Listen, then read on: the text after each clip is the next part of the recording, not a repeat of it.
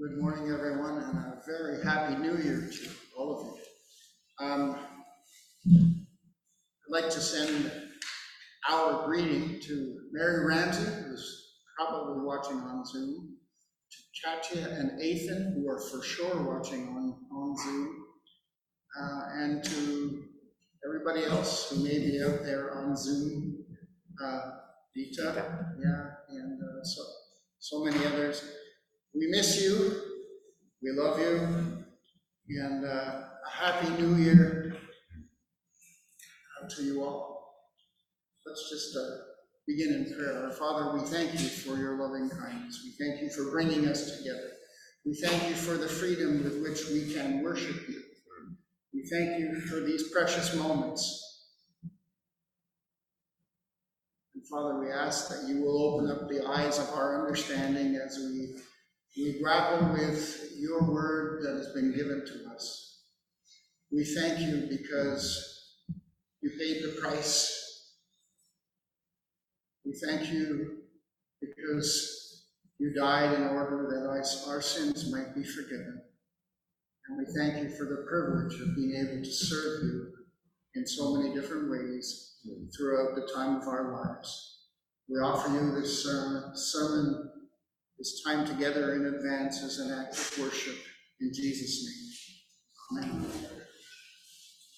So it's going to be the best year ever, right? You heard it here first. It's going to bring it up a bit. Yeah, okay. Yeah. Okay. I don't know whether people out there want to hear more of me, but some of you may remember that I preached a few months ago on the Great Commandment. And so I begin with a quick summary of that last sermon entitled The Great Commandment. The template of a good sermon is to begin by telling the congregation what it is you're going to say. And then you deliver the sermon as you share the main points. And finally, you tell people what you just said so that the congregation can mull it over during the ensuing week.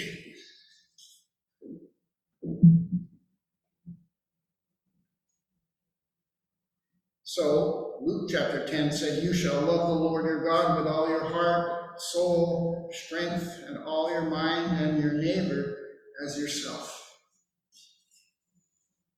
And so, just the takeaway from that sermon, those particular verses, is that we're to love God with every fiber of our being. Jesus said, "If you love me, keep my commandments." He also said, "Love one another." He also said, a little bit more difficult, "Love your enemy." He also expected us to know Scripture well, to make it our business to know Scripture well. He expected us to put love into practice. The Apostle Paul says that we should pray without ceasing. Number 2, love yourself. That's the second part of the Great Commandment. We sometimes forget that. Love yourself. God loves you. Christ loves you. We have to love ourselves. We have to look into that mirror and say, "You're okay because you've been redeemed." And then the third part of the Great Commandment was to love your neighbor. And I mentioned then that our neighbor is retold beautifully in the story of the Good Samaritan. Essentially, anybody in any kind of need. That's our responsibility, to love our neighbor. So with this understanding of what our vocation is, we enter this new year determined to make it an excellent year, to make it one of the best years of our life ever. And so we come to our passage for today, which is Ephesians chapter 1, verses 1 to 14. Now I'm just going to, in a sense, skim this chapter. There's so much more. I mean, you could do whole sermons on each of the verses, really, you could. But I'm just going to do a quick resume. I'll read it first. Paul, an apostle of Jesus Christ by the will of God, to the saints who are at Ephesus and are faithful in Christ Jesus, grace to you and peace from God our Father and the Lord Jesus Christ. Blessed be the God and Father of our Lord Jesus Christ, who has blessed us in Christ with every spiritual blessing in the heavenly places, even as he chose us in him before the foundation of the world, that we should be holy and blameless before him. In love, he predestined us for adoption to himself as sons and daughters through Jesus Christ, according to the purpose of his will, to the praise of his glorious grace, which he has blessed us in the beloved, with which he has blessed us in the beloved. In him we have redemption through his blood, the forgiveness of our trespasses and sins, according to the riches of his grace, which he lavished upon us in all wisdom and insight, making known to us the mystery of his will, according to his purpose, which he set forth in Christ. As a plan for the fullness of time, he set forth in Christ as a plan for the fullness in time to unite all things in him, things in heaven and things on earth.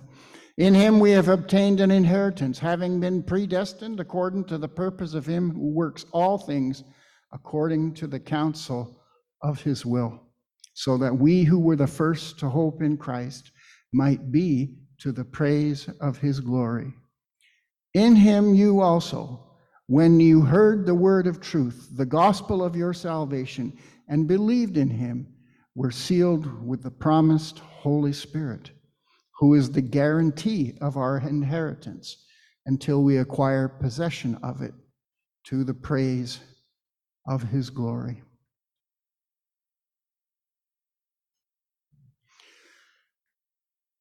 I take away from this passage some of the following. There's so much more there, but this is where I'm going to go. This passage clearly outlines our position in God's plan for us during our earthly sojourn. We can't say we don't know what to do. That's what the Bible's all about. The Bible is what we have to do. We need to know Scripture. Inside, outside, we have to make it our quest to be very familiar with Scripture, to be able to go to it when we need to go to it, to be able to share it with our brothers in Christ, even people who do not know Jesus Christ. We know what God's plan for us in our earthly sojourn. It's laid out for us here in this passage. We've been blessed here and now with every spiritual blessing. It's all there for us. We can't say, I don't know. If we say that, of course, we're not doing our job. We're not doing the work that the Lord has asked us to do. We are a blessed people as believers. We were chosen to be holy and blameless for this task since before time began. Way back, long before we were here, God had his design for us. So this is not some late coming thing that we're dealing with here. This is part of a really grand plan, and we need to be cognizant of that fact. Every one of us in this room has been adopted into the family of God. We are formally adopted into the family of God. And that puts us into a situation where we have to be God's representatives. Once we're in a family, we're a representative of that family. And that's where we're called to live out the life that we've been called to. Our sins are forgiven. This is a bit of a problem, I think, for certainly for me and for many Christians that I know, is we tend to be overwhelmed by the fact that we have sinned and come short of the glory of God. But our sins are forgiven. We have to believe that we're a forgiven people. He has removed our sins from us as far as the east is from the west, which, as I understand, is infinite distance. They're gone. The price has been paid for them. They're done. If we have turned our life over to Christ, our sins have been forgiven. So they cannot continue to be an impediment for us to go about doing the work of the Lord in the world. We know what the task is that He has given us: to love God, to love ourselves, and to love our neighbor. And so every day when we wake up, we need to consider those three things. How am I going to love God today? How am I going to love myself today? And that, of course, is in the best sense of that word. We've been asked to love ourselves. How am I going to love my neighbor? Sometimes our neighbor is very difficult to love. We've had that experience.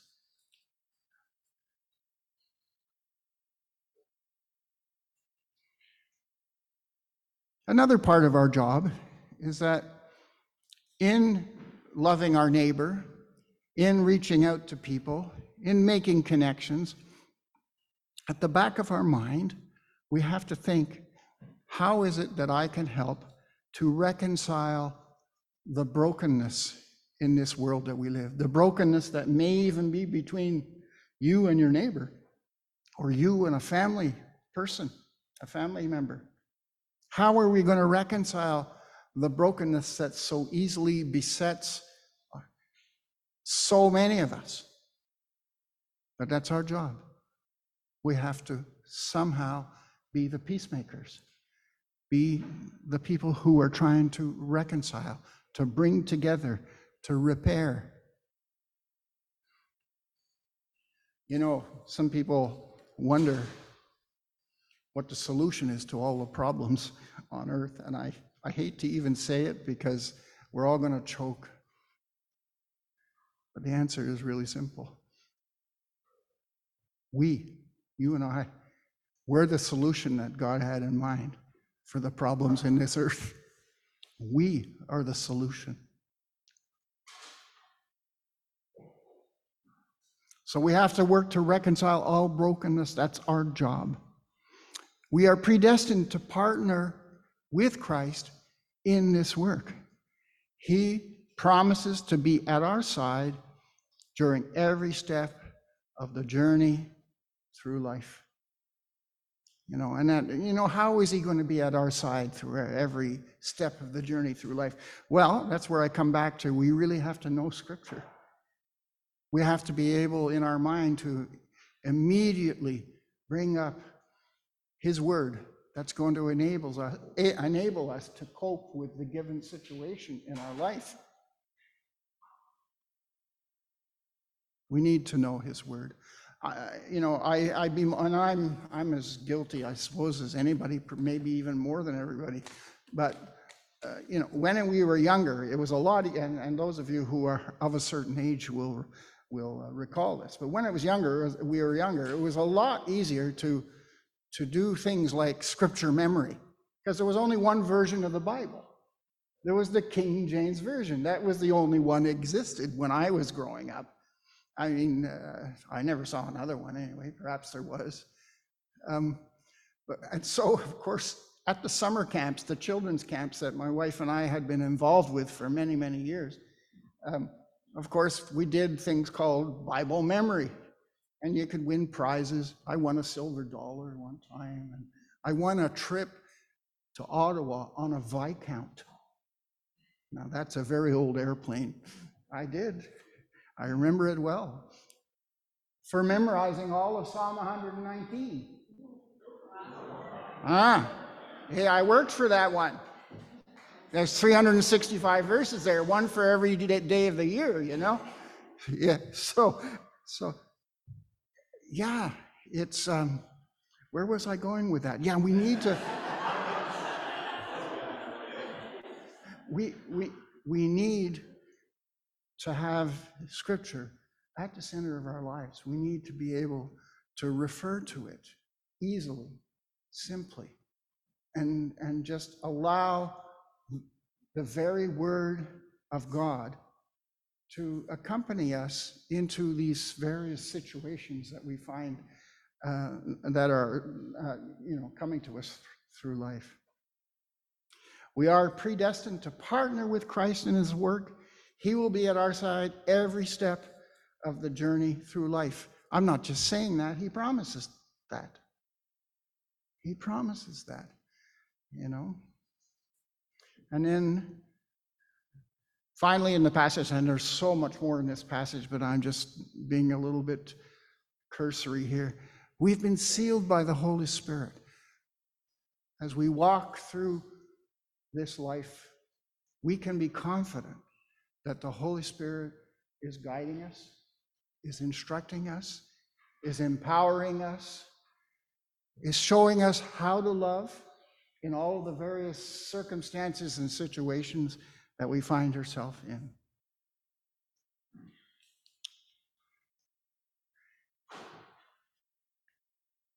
So, if we let him, Jesus will help us to be like him.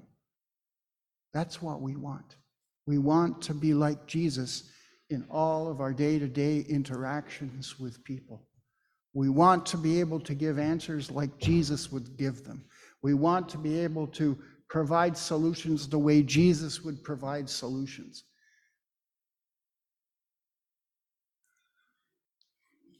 Jesus, after all, is the living water. He stood up and he cried out, "If anyone thirsts, let him come to me and drink. Whoever believes in me, as the scriptures has said, out of his heart will flow rivers of living water." Now this he said about the Holy Spirit, rivers of living water. That's what we've got undergirding us. That's what we got. That's the gas in our engine that's going to drive us to do what we need to do. Jesus offers us freedom from bondage.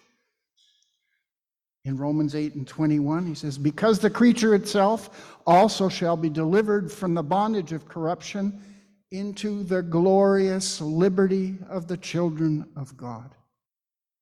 Into the glorious liberty of the children of God. That sense of freedom. All over the world now you've got protest groups and they all want freedom, freedom convoy, freedom this, freedom. The glorious freedom of the children of God to do what God has called them to do.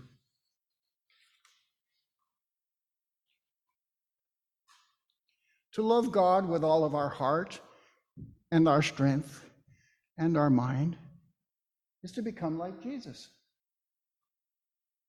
That's what's entailed. That will change the world. And it did.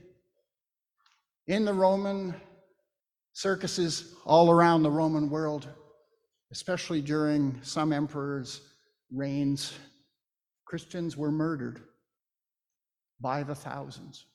They were herded into these circuses, and they were torn apart by animals.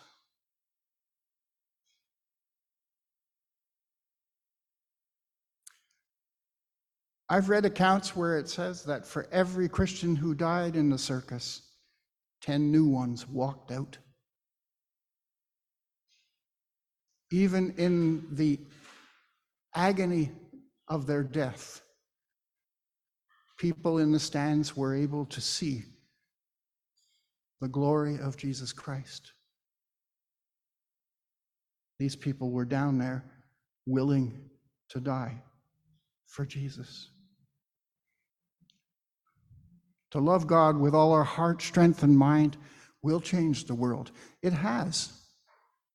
If you listen to almost any of the media that's out there, regardless of what kind it is, they're all talking about, love and caring and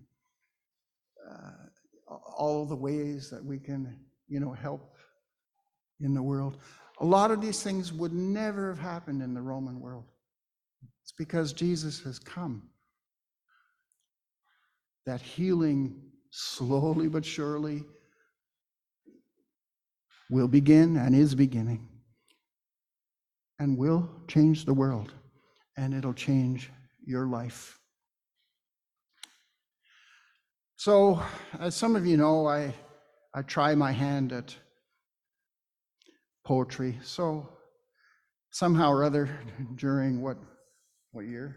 Recent, 1922, I wrote this.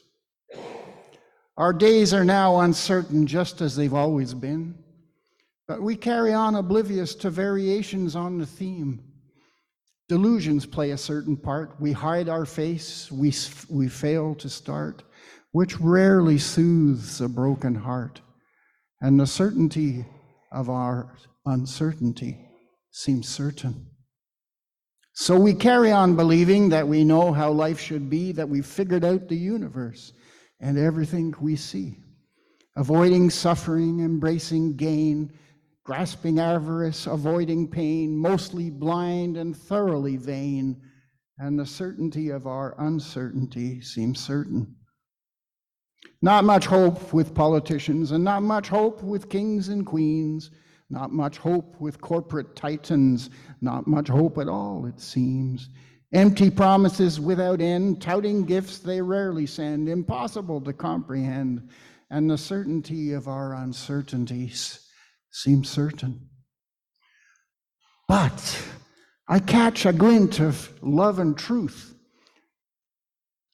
I do see a glimmer of hope as I listen to a man of peace whose words have helped us cope, whose words have helped us, words of vision, rest and grace, forgiveness seeps through every space, words of mercy, a resting place, and the possibility of certainty seems certain.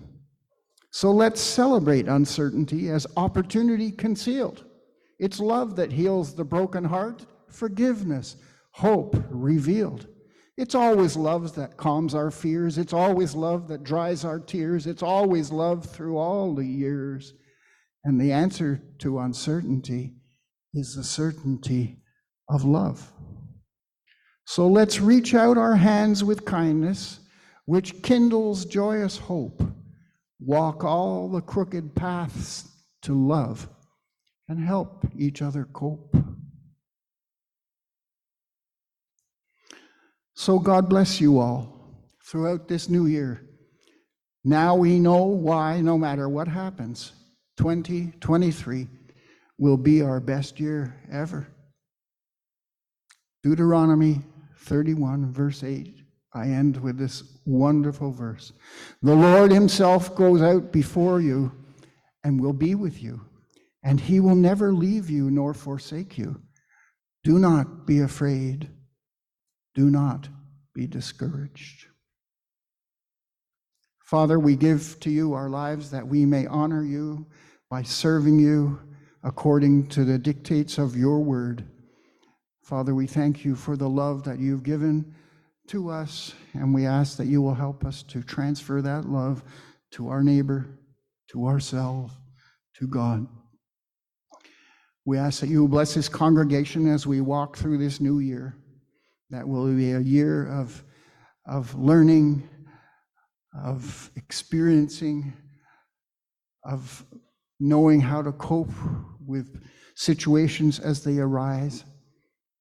And Father, that you will bring peace to our hearts, peace to our congregation, peace to our city, peace to our world, We offer you this time together, this time of worship to you, and ask that you will take us by the hand through the ensuing weeks, months, and years. In Jesus' name, amen.